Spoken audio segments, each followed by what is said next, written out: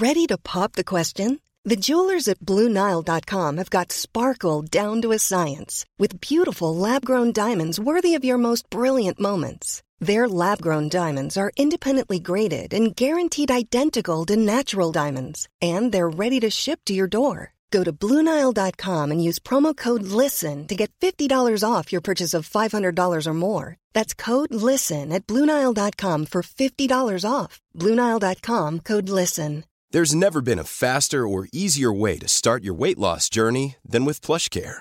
PlushCare accepts most insurance plans and gives you online access to board-certified physicians who can prescribe FDA-approved weight loss medications like Wegovy and Zepbound for those who qualify. Take charge of your health and speak with a board-certified physician about a weight loss plan that's right for you. Get started today at plushcare.com/weight loss. That's plushcare.com/weight loss. plushcare.com/weight loss. 1, 2, 3, 4. Welcome to the Badass Women's Hour podcast with me, Harriet Minter. Each week, this podcast brings you the best bits of my weekly radio show on Talk Radio, and this week's guests are life enhancing. We have the amazing Stephanie Yeboah talking about the reality of being a fat black woman in the UK, Kelechi Okafor brilliantly describing the reality behind Megan Thee Stallion's recent claims of domestic violence, and Karita Puri telling the stories of partition. First up, it's Stephanie. This is the Badass Women's Hour podcast. I know Stephanie from Instagram because I follow her and I love her and I think her posts are brilliant. But Stephanie, for anyone who doesn't follow you on Instagram, so doesn't have an immediate visual of what you look like, tell us, give us a description of you. Yeah, sure. So my name is Stephanie Yeboah and I am a fat black woman from South London who is an author and a freelance journalist. And your new book, A Black Fat Girl's Guide to Living Life Unapologetically, it's called Fattily Ever After, is out now. Tell us why, because we've had books for fat women about how to live life unapologetically. We've had books for black women about how to live life unapologetically. Mm-hmm. Why was there a need for a book specifically for black fat women?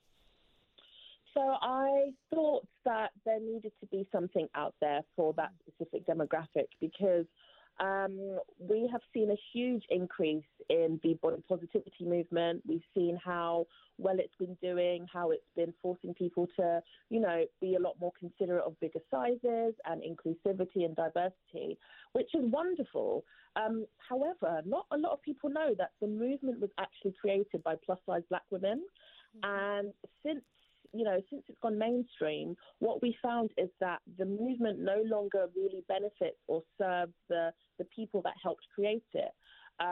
It's kind of been shifted towards tending to highlight and provide visibility for smaller white voices as opposed to voices of color, larger plus-size women, trans women, women with disabilities, all of these bodies that do not have the same societal privilege as somebody who may be white and a size 12, who are the demographics that are sort of now been, they now have the major focus of the movement. Yeah. And so, it's no longer a safe space for a lot of people within that demographic. And so I just thought, there needs to be something out there that talks about the history of the body positive movement and also talks about the ways in which specifically black plus-size women navigate living within these intersections, because the way in which we are treated and the way in which we navigate life is very different to everybody else, because there is that added racial element and all of the negative stereotypes that come along with being plus size and black as well. Can you give me some examples of some of those things, which I think you put briefly there, the kind of daily things where you are navigating life in a different way to a size 12 white woman? What are some of the examples there? Yeah, absolutely. I mean, it can range from things such as not being able to go into mainstream stores because there's probably maybe 2 stores in the UK that actually do plus-size clothing in their brick-and-mortar stores. So it's taking away that accessibility of us being able to shop in store. If there are occasions where we can get onto public transport, I know this has happened to me quite a few times, and have people purposely not want to sit next to us. Not because, it's a case where we're taking up too much space, but it's like a case of, I don't want to, actually sit next to this to this fat person. There have been occasions where I've been in restaurants with friends and I've been eating and I've seen people take pictures of me and they stupidly left their flash on. So I can see that, you know, they're taking pictures of me and my friends who are also plus size eating. I've seen, you know, loads of plus size women being made into memes. The way in which we're treated when we go to the GP and, you know, as well, it's very much centered on our weight, even if we're going in for something like a bruise or a cut. And that's something that's happened to me personally, where I tripped over because I was climbing a mountain of all things. And I went to the GP and I was like, oh, you know, this bruise isn't healing. And they said, it's probably because you're fat. And it's just like, not every single medical problem a fat person has is because they're fat. And so when you kind of take away from the issue and focus on their weight, you're not providing that care to the other issue, which will then get worse. So there is a degree of medical negligence on that side in how, you know, plus size people are treated. It's also things such as going out into public and constantly seeing bodies like yours being seen as the before in a before and after picture. Kind of, you know, insinuating that the before is ugly and it's disgusting and it's gross. The language that people use surrounding being fat as well can be quite triggering and quite negative. So if you're chatting with a friend who is probably, you know, if they're a size 10 to 12 and they've put on weight and they say things like, oh, I feel so fat, I'm getting so fat, ugh. You have to kind of take into account that the person that you're talking to, who may be a size 24, 26, you're indirectly saying, I think your body type is disgusting and I don't want to be like that. And so it's things from being very, very overt to very insidious. It's also things such as being fetishized when it comes to dating and people assuming that you are, you know, dominant or sassy or aggressive, especially when you're black as well. We get thrown these stereotypes as being very feral and aggressive and animalistic. And, you know, it's all assumptions because of our weight. And so, yeah, navigating on a daily basis can be very tiring. Pretty tough. How did all of that stuff, which I know is sort of, it's not even the whole picture, it's just some examples, it's the top of your head examples, right? All of that stuff, what was the impact that had on you as a young girl growing up before you found the body positivity movement? How did it make you feel?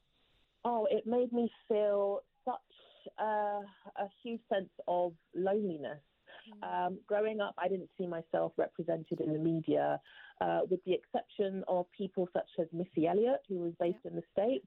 I didn't see women on TV who looked like me. And the only time I saw women that looked like me, they were either playing slaves or they were playing servants or maids or in places of subservience. And so for me, growing up, I was bullied throughout secondary school, physically bullied, verbally attacked, all of these things, which led to me developing depression when I was 14. And I've gone through every single kind of diet. I had a really bad eating disorder, which people didn't see because I was fat. So, you know, there is this thing where I think people sometimes think eating disorders are only applicable to slim people, which isn't the case. Plus size people can have eating disorders, bulimia, all of these kinds of things. But because it's in a fat body, it's seen as doing something good for your body, and you are celebrated for the dangerous ways in which we lose weight. We're not giving the same kind of compassion or care over what we're doing with our bodies. So in my teens, I had a host of eating disorders and self-harm, just really bad self-esteem and confidence. And if it wasn't for the body positive movement, you know, finding it a few years later, I don't know where I would be. But in terms of my mental health, it was absolutely disgusting. I had very low self-worth. I didn't find myself attractive or desirable. I assumed that I would be alone for the rest of my life because nobody would want to, you know, go out with somebody that was plus size and darker skinned black. So, it can take a very huge toll on your self-esteem. How did you start to re-educate yourself about yourself? So I think with me, one of the first things that I did was I reached a period in my life, maybe in my early 20s, where I'd absolutely hit rock bottom. I had the worst body image of all time. I had taken drastic steps to lose about 100, maybe to 120 pounds. Wow. I wanted to lose this weight because my birthday was coming up and I wanted to wear a bikini. And so I did some really dangerous things to lose weight, which included, ordering diet pills off unknown websites and all of these really terrible things. And so I lost the weight, but my mental health was in a very terrible place. I was throwing up all the time. I was very ill. And I remember standing in the hotel room on my birthday, and I just thought, who am I doing this for? Because I'm not doing this for me. I am very ill. My body is actively telling me that it's sick because of everything that I've put it through. And I realized at that very moment, it was almost like an epiphany for me that I had been treating my body so disgustingly when all it had tried to do is keep me alive. And I felt so grateful and lucky to still be alive and somewhat healthy after everything that I had done. So when I came back home, I decided to write a letter to my body to apologize to it instead of apologizing for it. And I think once I wrote that letter, it was like a 5-6 page letter where I treated my body as if it was its own separate entity and listed all of the negative self-talk and the self-harm and the eating disorders and all of these things. I listed them all and had a very big cry and apologized to it and just said, you are working 24/7, even when I don't know it, to keep me alive. And I'm so lucky to be in a position where I can say that, I feel healthy. I've never had any major, diseases or conditions. So thank you. And that's when I decided to start treating it a bit better.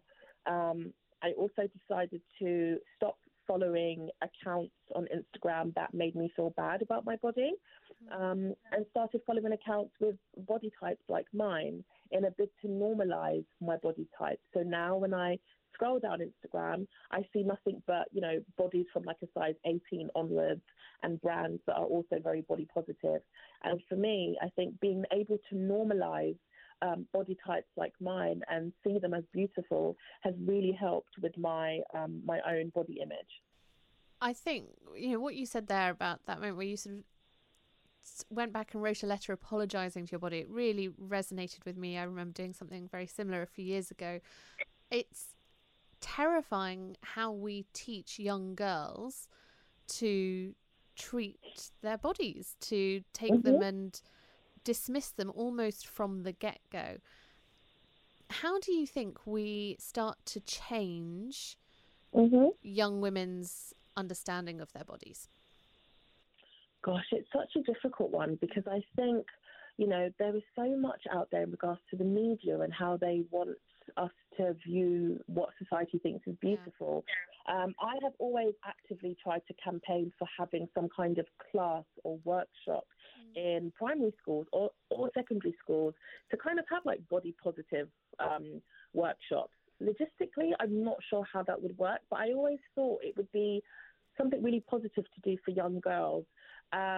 I think it's important to kind of, in terms of the brands that, continuously perpetuate this standard of beauty, what we find is when it comes to things such as marketing and PR and production and casting, the majority of the staff in these areas are white and slim.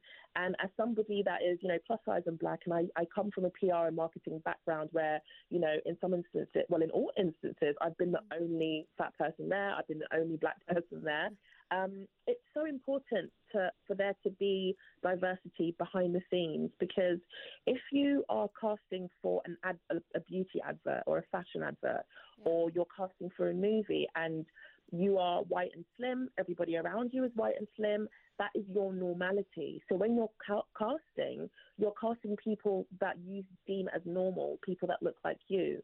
However, if you were to have a bit more diversity behind the background, then it can give people who do look different or people whose bodies fall outside the realm of what society considers beautiful, an opportunity to cast somebody that looks like them, somebody that that they can be representative of this body shape. And so I think the real power really lies behind the scenes in the, deep in the, the casting rooms and the PR strategies and all of these things, because we can only really change what we consume if we start to change the beginning of the process of casting. Yeah. I also think it's important for people to, again, curate the feed, curate what they see on Instagram, and stop following people that make you feel really rubbish about your body. Stephanie, you're totally right. I really want to talk to you about dating, because you have some incredible stories about your experience as a Black fat woman dating, and I think internet dating has some very big questions to answer about how it treats everyone, but particularly plus size and Black women. We're going to talk to Stephanie about that issue coming up next here on Badass Women's Hour. Many of us have those stubborn pounds that seem impossible to lose, no matter how good we eat or how hard we work out. My solution is PlushCare. PlushCare is a leading telehealth provider with doctors who are there for you day and night to partner with you in your weight loss journey. They can prescribe FDA-approved weight loss medications like Wegovy and Zepbound for those who qualify. Plus, they accept most insurance plans. To get started, visit plushcare.com/weightloss. That's plushcare.com/weightloss. Spring is my favorite time to start a new workout routine. With the weather warming up, it feels easier to get into the rhythm of things. Whether you have 20 minutes or an hour for a Pilates class or outdoor guided walk, Peloton has everything you need to help you get going. Get a head start on summer with Peloton at onepeloton.com. Mom deserves the best, and there's no better place to shop for Mother's Day than Whole Foods Market. They're your destination for unbeatable savings, from premium gifts to show-stopping flowers and irresistible desserts. Start by saving 33% with Prime on all body care and candles. Then get a 15-stem bunch of tulips for just $9.99 each with Prime. Round out Mom's menu with festive rosé, irresistible berry chantilly cake, and more special treats. Come celebrate Mother's Day at Whole Foods Market.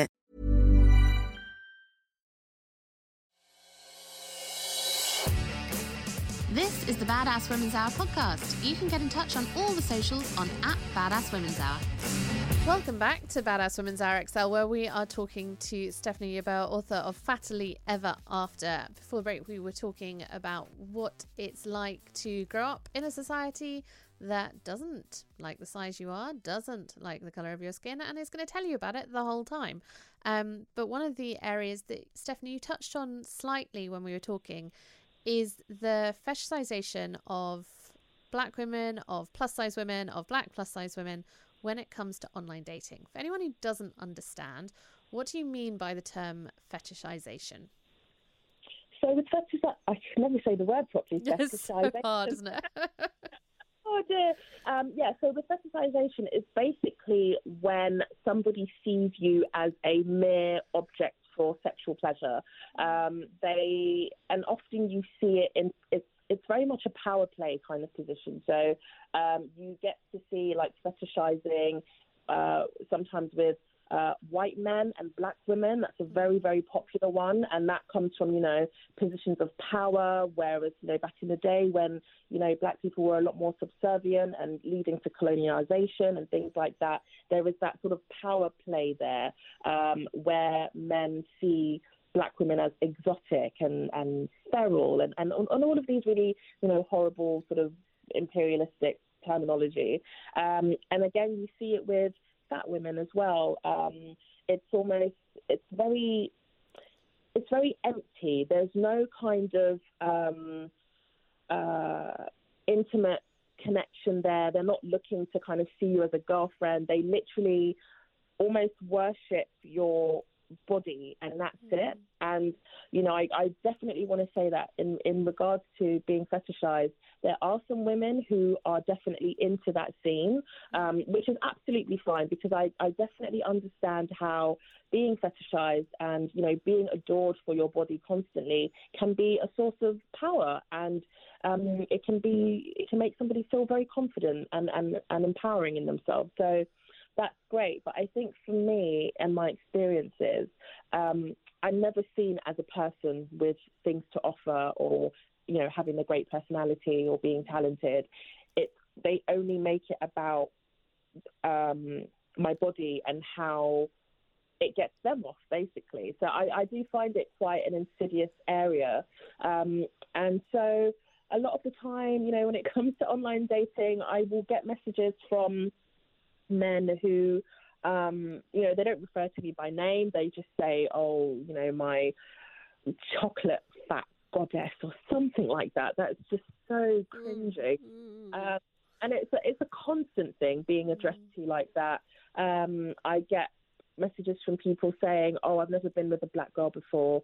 You guys must be so exotic. I've heard you guys are really good in bed. You guys are really sexual. I want you to smother me with your belly. Oh my goodness. It really is a jungle out there. It's horrible. And so some of the dating experiences that I've gone through is because I always say, you know, when it comes to me specifically, for me, dating always ends up one of three things. It's either I am ignored or I am humiliated or fetishized. And so I've been on quite a few dates where I have, you know, I always put my full-length photo on dating sites. And then I always say, oh, by the way, I'm fat or fatter in real life or whatever the case may be. And as I'm walking up to the guy, you could just see the light dim in his eyes. And there were 3 occasions where the guy, you know, said to me as soon as we met, sorry, I don't think this is going to work. You're too fat for me. And then they've just walked off. There was another occasion where I went on a date with a guy, and before we went on the date, I followed him on Twitter, but he didn't know this. And as he went to the bathroom halfway through, I went onto his Twitter feed and I saw that he was live tweeting the whole date and saying basically, met up with this chick, she's really fat, really ugly, not my type, but I'm still going to see if I can sleep with her at the end of the night anyway. Oh my God. And safe to say, as soon as he came back from the bathroom, I showed it to him and I left. There was another occasion where I went on a date with a guy who thought it was okay for him to tell me that his great-grandparents used to own slaves, that they supported apartheid, and that the reason he only dated black girls was because of his white guilt. And for some reason, you know, they thought it was okay to say that to me, you know, knowing what I did as a career and how much I stand up for black lives and things. So there is, it's a bit of a minefield. I think the one that I've spoken about the most that did go viral at the time was the date that I went on with this guy.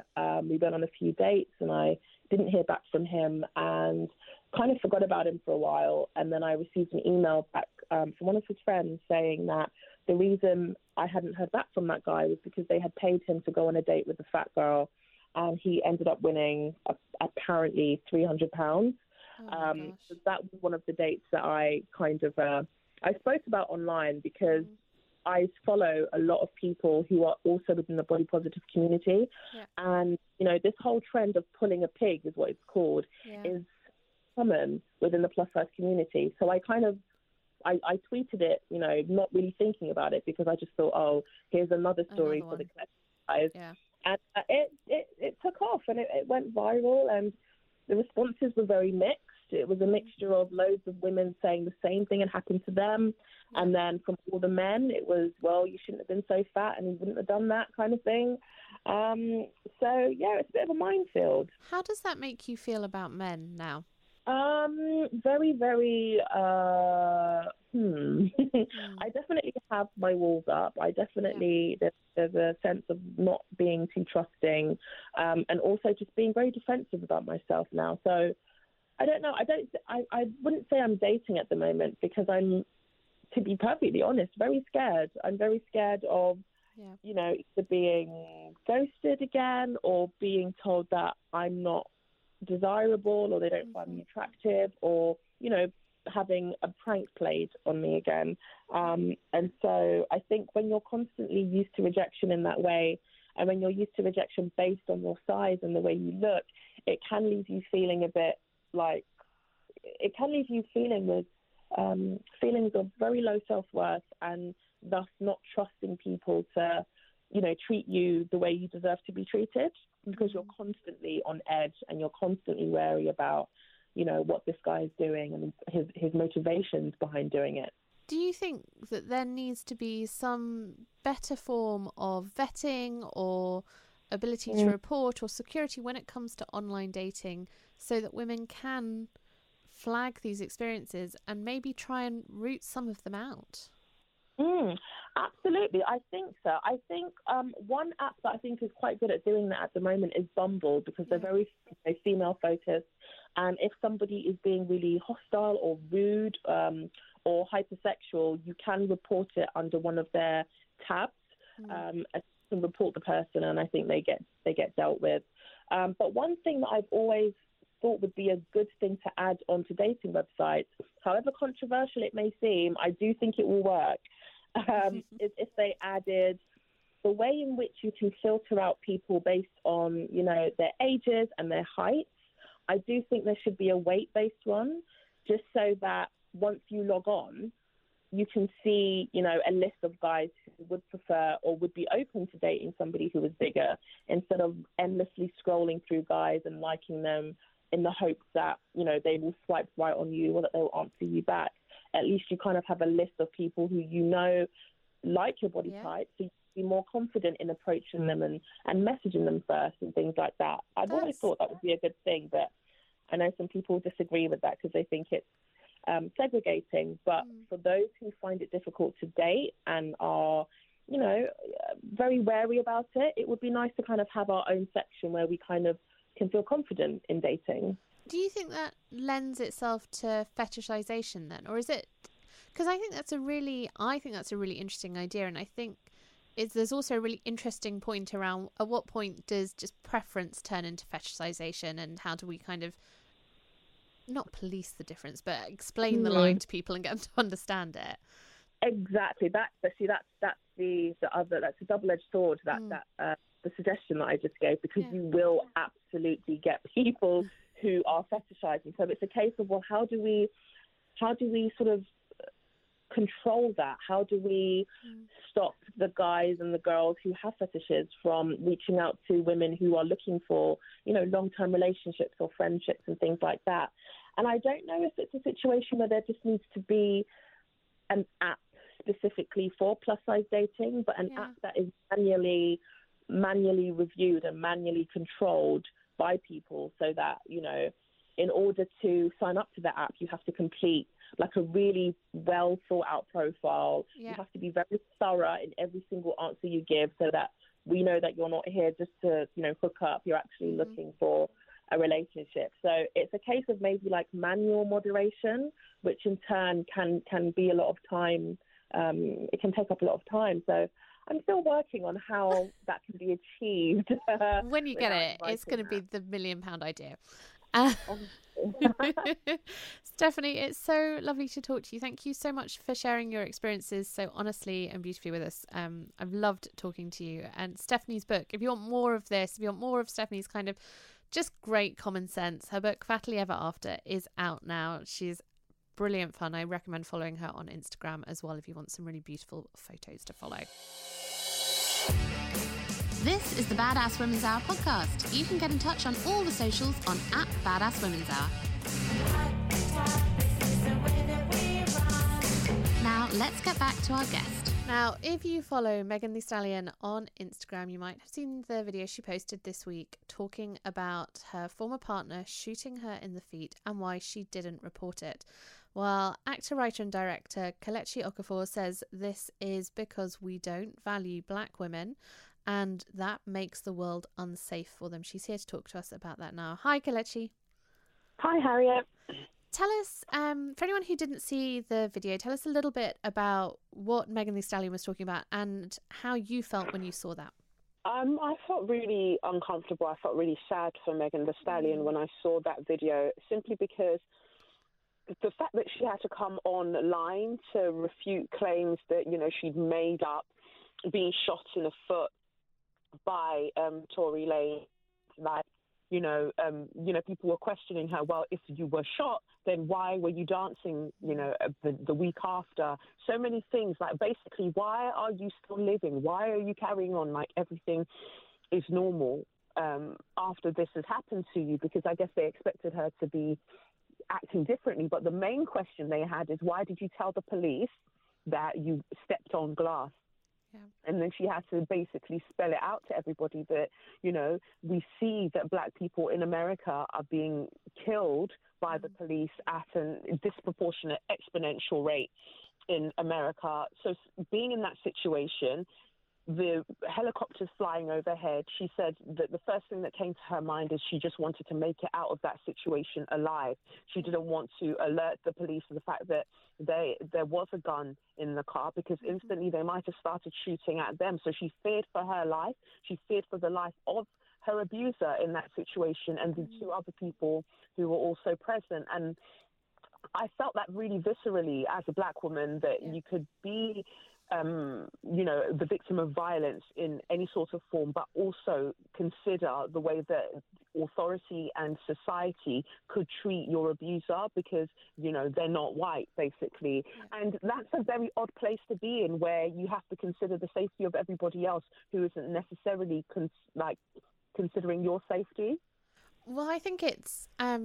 I think that trope of protecting the abuser is very common in domestic violence. We see it, but what I think is what you're pointing to here, which is I think so important, is that it is magnified to an exponential level when it comes to black people and the way that they are treated, particularly in the US, but across the world, by police.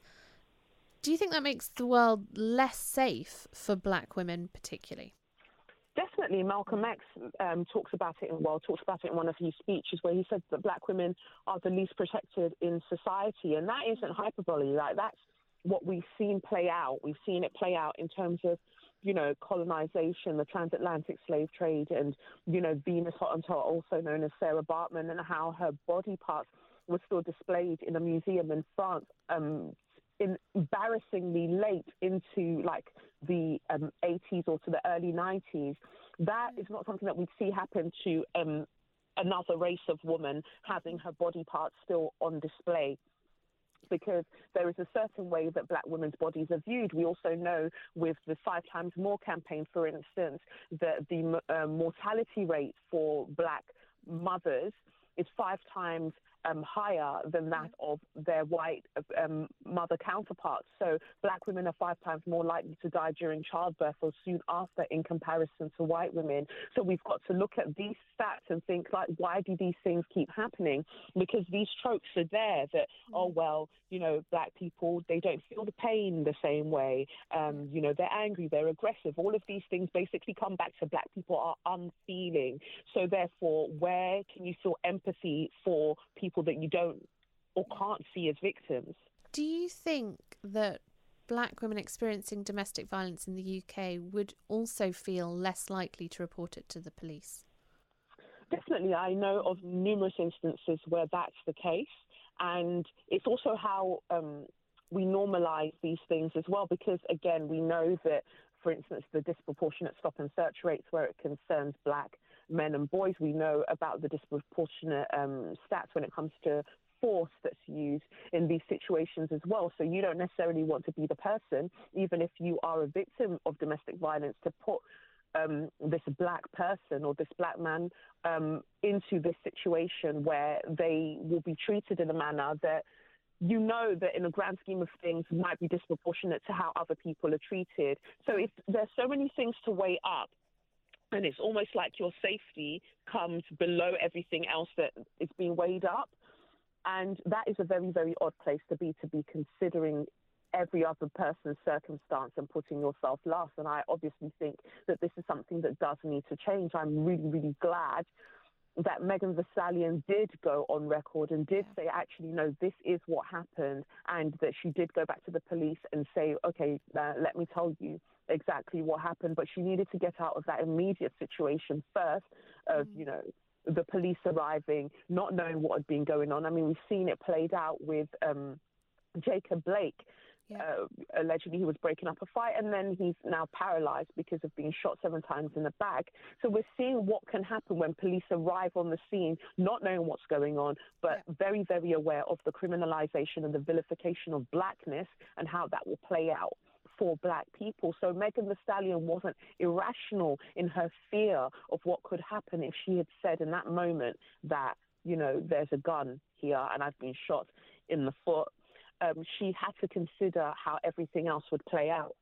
Also, it just absolutely strikes me that we should understand that victims of domestic violence, in the moment that they are being abused, are already in an unsafe position. So they are not going to probably be waving their arms and being like, yes, let me tell you exactly what's going on here. They are going to be looking to the best way they can protect themselves, which sometimes is also going to be, how do I protect my abuser right now? Yes, definitely. And I think there's shock there. There are so many, there's a culmination of emotions and feelings that are taking place at that time that if someone were to play it back, they might make different decisions. But in that moment, I think it's almost autopilot, and it is about your safety. It is that kind of making sure that you can survive that immediate situation first, and figuring out what the situation is. A lot of people actually don't recognize the red flags. They don't recognize that what they've experienced is, abuse of some form. They don't recognize it to be that thing. This was blatant in that she was shot in her foot, but there are myriad reasons and ways that domestic violence plays out, and it's being aware of those things as well. It's being educated in how those things can play out as well, and that might make it harder for people to speak out, especially when you've got maybe cultural inferences there as well and influences. Do you think this is going to lead to more black women speaking about their experiences of domestic violence? I don't know. I would hope so, but there is a complex conversation to be had. There is the loyalty that you feel and the natural kind of protective the protective instinct that you feel for people who look like yourself, and you understand how the system treats them, but then understanding that you are of value, you are worthy, and you deserve to be safe.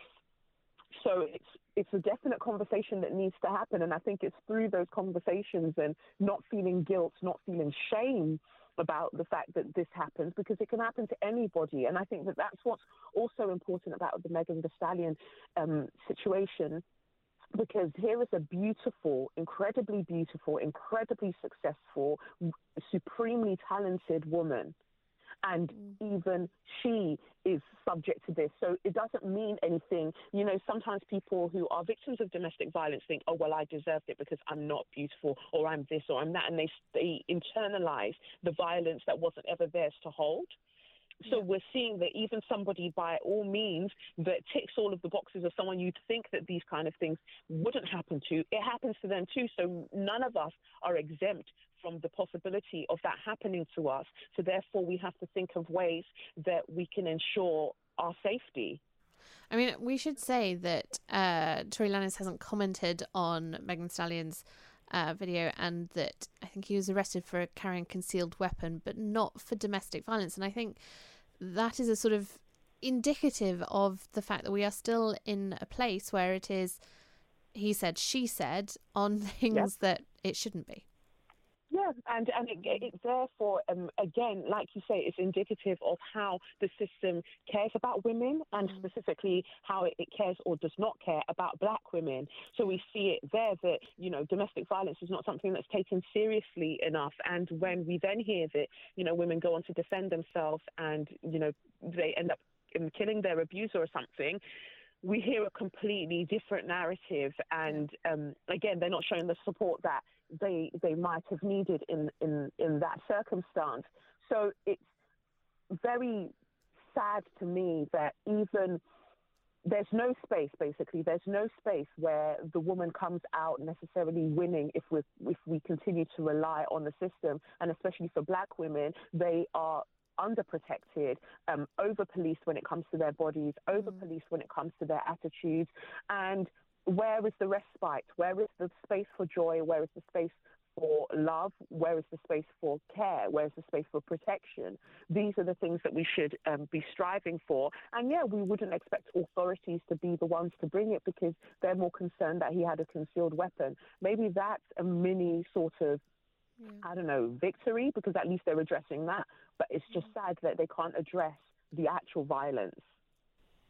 Kelechi, I can't add anything to that. It was beautifully put. Thank you so much. Kelechi Okafor, their actor, writer and director, talking about Megan Thee Stallion and her video about domestic violence she'd experienced and feeling the need even to set the record straight on that. Just, I mean, the way we try and police women's bodies, particularly black women's bodies, and yet fail to support those women's bodies when they need it is something that I will never, ever be able to entirely come to terms with, I don't think. This is the Badass Women's Hour podcast. You can get in touch on all the socials on @BadassWomen'sHour. July to August is South Asian Heritage Month. And if you're not even sure about what part of the world that applies to, then our next guest is going to help you understand, because she has been talking to people across Britain who are witnesses to one of the most tumultuous events of the 20th century. But that event is not something we talk about very much, possibly because we're a little bit ashamed of our own role in it. Kavira Puri, journalist and broadcaster, is here with me now. Hi, Kavira. Hi there. Lovely to talk to you. Thank you so much for joining us. We are talking about your new book, well, not new book, but the paperback of your new book, Partition Voices, which is coming out this month. And it's you interviewing people currently living in Britain who experienced the partition, which is the partition of India into India, Pakistan and Bangladesh. For anyone who doesn't know about that event in history, which I'm going to be totally honest, until about 2 years ago, I didn't know really very much about it at all. Tell us a little bit about what happened and when. Well, it's a good question to ask that, because most people don't know about it, and it's worth saying most South Asians don't always know about it too. So the British were in India for many centuries, but the Raj took over in 1858. And after a long independence struggle by people like Mahatma Gandhi and Nehru, the British left India in 1947. But when they did that, they divided India along religious lines, because the Muslim League, who represented some Muslims, wanted their own independent homeland because they felt that their rights as Muslims wouldn't be protected. There were about a quarter of the population, about 100 million Muslims. And so the British divided India. But the reason we talk about it is because what happened was it became the largest mass migration that the world has ever seen outside war and famine. So you had Hindus and Sikhs fleeing to India and Muslims fleeing to Pakistan. And, these were places that people had lived in for generations, and they had to leave in a hurry, because what happened was there was this huge kind of violence against the other being the other religion, and around 1 million people died. And so people kind of had to start their lives afresh. And the reason that it matters in Britain, and we think of the partition as something happened really far away, but it's not, because the lot of people who came in the 1950s and early 1960s from the Indian subcontinent were people who had lived through partition. And it was a very traumatic event, not just losing your home, but witnessing violence, seeing people in your family being killed. But they came to Britain with those stories, and they never really talked about it.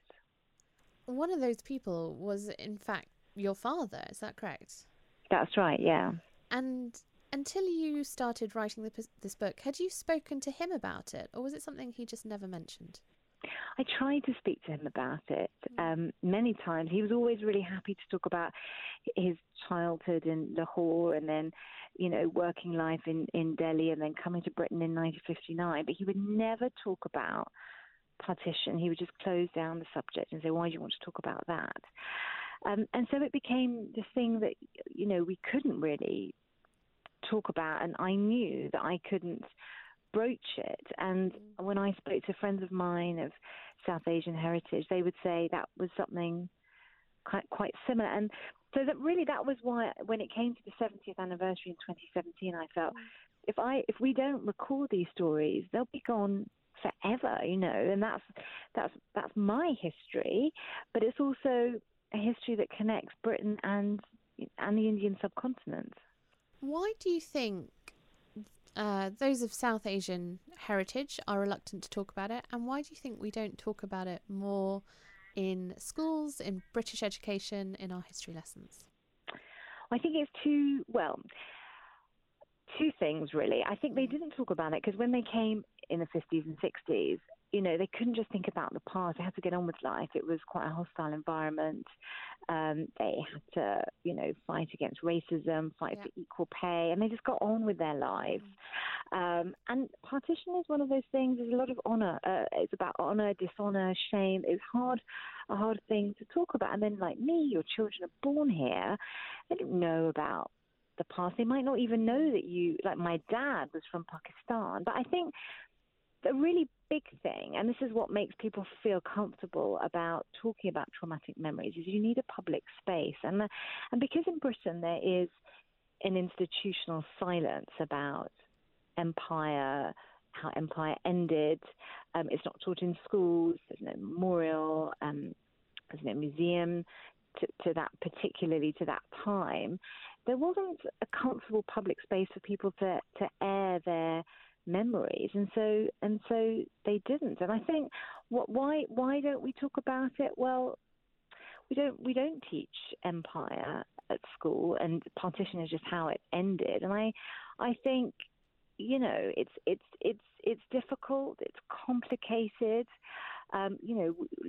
Just look at how when we talk about empire now, it's fraught with complications. And I think that when the British left India, they left in a huge hurry.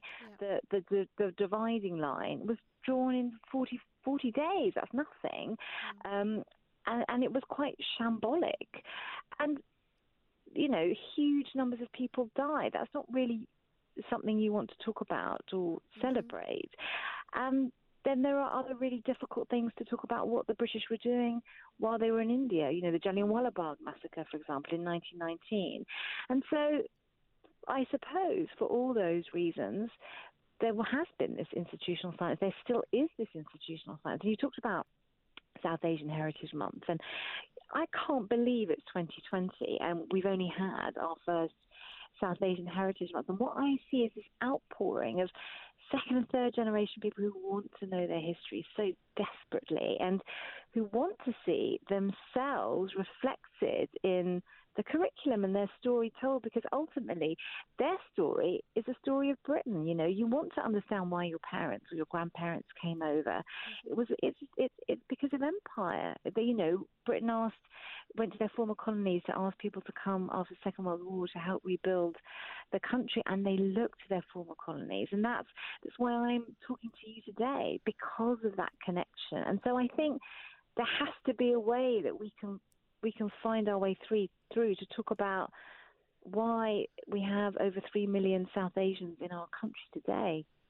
I think what you say there is so interesting about people wanting to talk about their heritage, because you actually made a Radio 4 series, I think it's £3 in My Pocket, which was about the social history of British South Asians in post-war years. And it's on a fourth series. So there's a sort of... I think, tell me what you think on this, but I think there is something when it comes to actually looking at these areas that there is an appetite for it. There's a desire to understand our history. There is a desire to know, for those from the Southeast Asian community, about their history and their parents' and their grandparents' history. And also, I would hope that there is a desire from the rest of the UK to understand our role in that history. But I've never even seen it as our role. I've always pitched this history as British history, because that's what it is.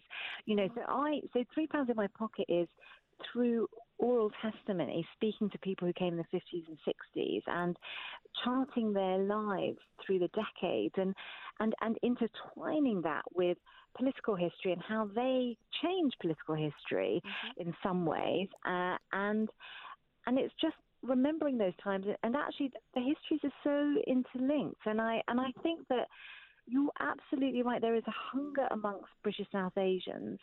And I would say more so as the generations go on, actually. And you've got to remember, our link to this country is 1 or 2 generations. That's not very much, actually. It can feel quite fragile. It can feel fragile sometimes, especially when, people are talking about immigration, and it can be difficult. And people are saying, go home, and you just think, hang on a sec, this is my home. And, you have to remind people that this is our home and that our parents, our grandparents came, but we were born here. We have nowhere to go. And I think that's why this is British history. We are all part of contemporary Britain, and I think, and I hope that this it will be celebrated in that way. And that's what I hope my series does. Kavita, of all the people you interviewed, was there one that sort of sticks in your memory or that impacted you the most? People always say that, and I never know what to say because honestly, every single one does. But I think what I would say about the partition interviewees is that when I spoke to them, they talked to me as if they were that young boy again, or that young girl seeing that awful memory. And all I'd say is things that happened so long ago, like First World War soldiers. They don't forget. That the years go by, but that memory is still so fresh, and it has shaped them. And sometimes, trauma can be passed down through the generations. And I think that is what I was left with. But I was also left with how even if you've left your country, like my dad left Lahore to go to India. He was Hindu. He always felt like Lahore was part of him. He was born there.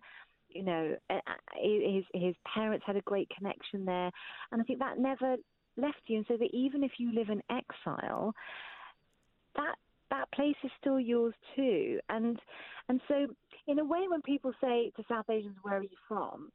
it's a really complicated answer. So people say to me, "Where are your parents from?" And I could say the short answer is my dad's from India, but actually, you know what? He goes back a little bit further. He actually was born in what is now Pakistan. And so it's complex. And I think that's what I took away from all those interviews that I did.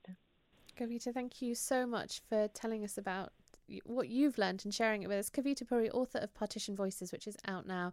And the story of partition, when you go and study it, is so fascinating. It has so many layers. And it has, I think, so much for us to learn today that we should all, at the very least, be aware of it, if not actively studying it. So Kavita's book, great place to start. You've been listening to Badass Women's Hour. If you like the show, then help more people find us. You can tag us or talk to us on social media using @Badass Women's Hour. Or you can be really lovely and leave us a review and a rating. 5 stars, please. It helps boost us up the podcast rankings and allows other people to find us. We'll be back next week with more badass guests and in-depth chat.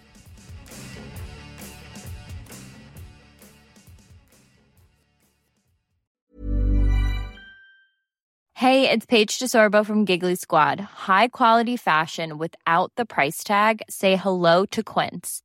I'm snagging high-end essentials like cozy cashmere sweaters, sleek leather jackets, fine jewelry, and so much more. With Quince being 50 to 80% less than similar brands.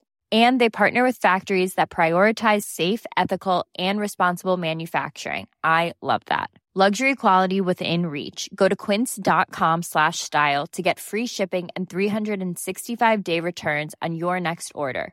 Quince.com/style. Even when we're on a budget, we still deserve nice things. Quince is a place to scoop up stunning high-end goods for 50 to 80% less than similar brands. They have buttery soft cashmere sweaters starting at $50, luxurious Italian leather bags, and so much more. Plus, Quince only works with factories that use safe, ethical, and responsible manufacturing. Get the high-end goods you'll love without the high price tag with Quince. Go to quince.com/style for free shipping and 365-day returns. Mom deserves the best, and there's no better place to shop for Mother's Day than Whole Foods Market. They're your destination for unbeatable savings, from premium gifts to show-stopping flowers and irresistible desserts. Start by saving 33% with Prime on all body care and candles. Then get a 15-stem bunch of tulips for just $9.99 each with Prime. Round out Mom's menu with festive rosé, irresistible berry chantilly cake, and more special treats. Come celebrate Mother's Day at Whole Foods Market.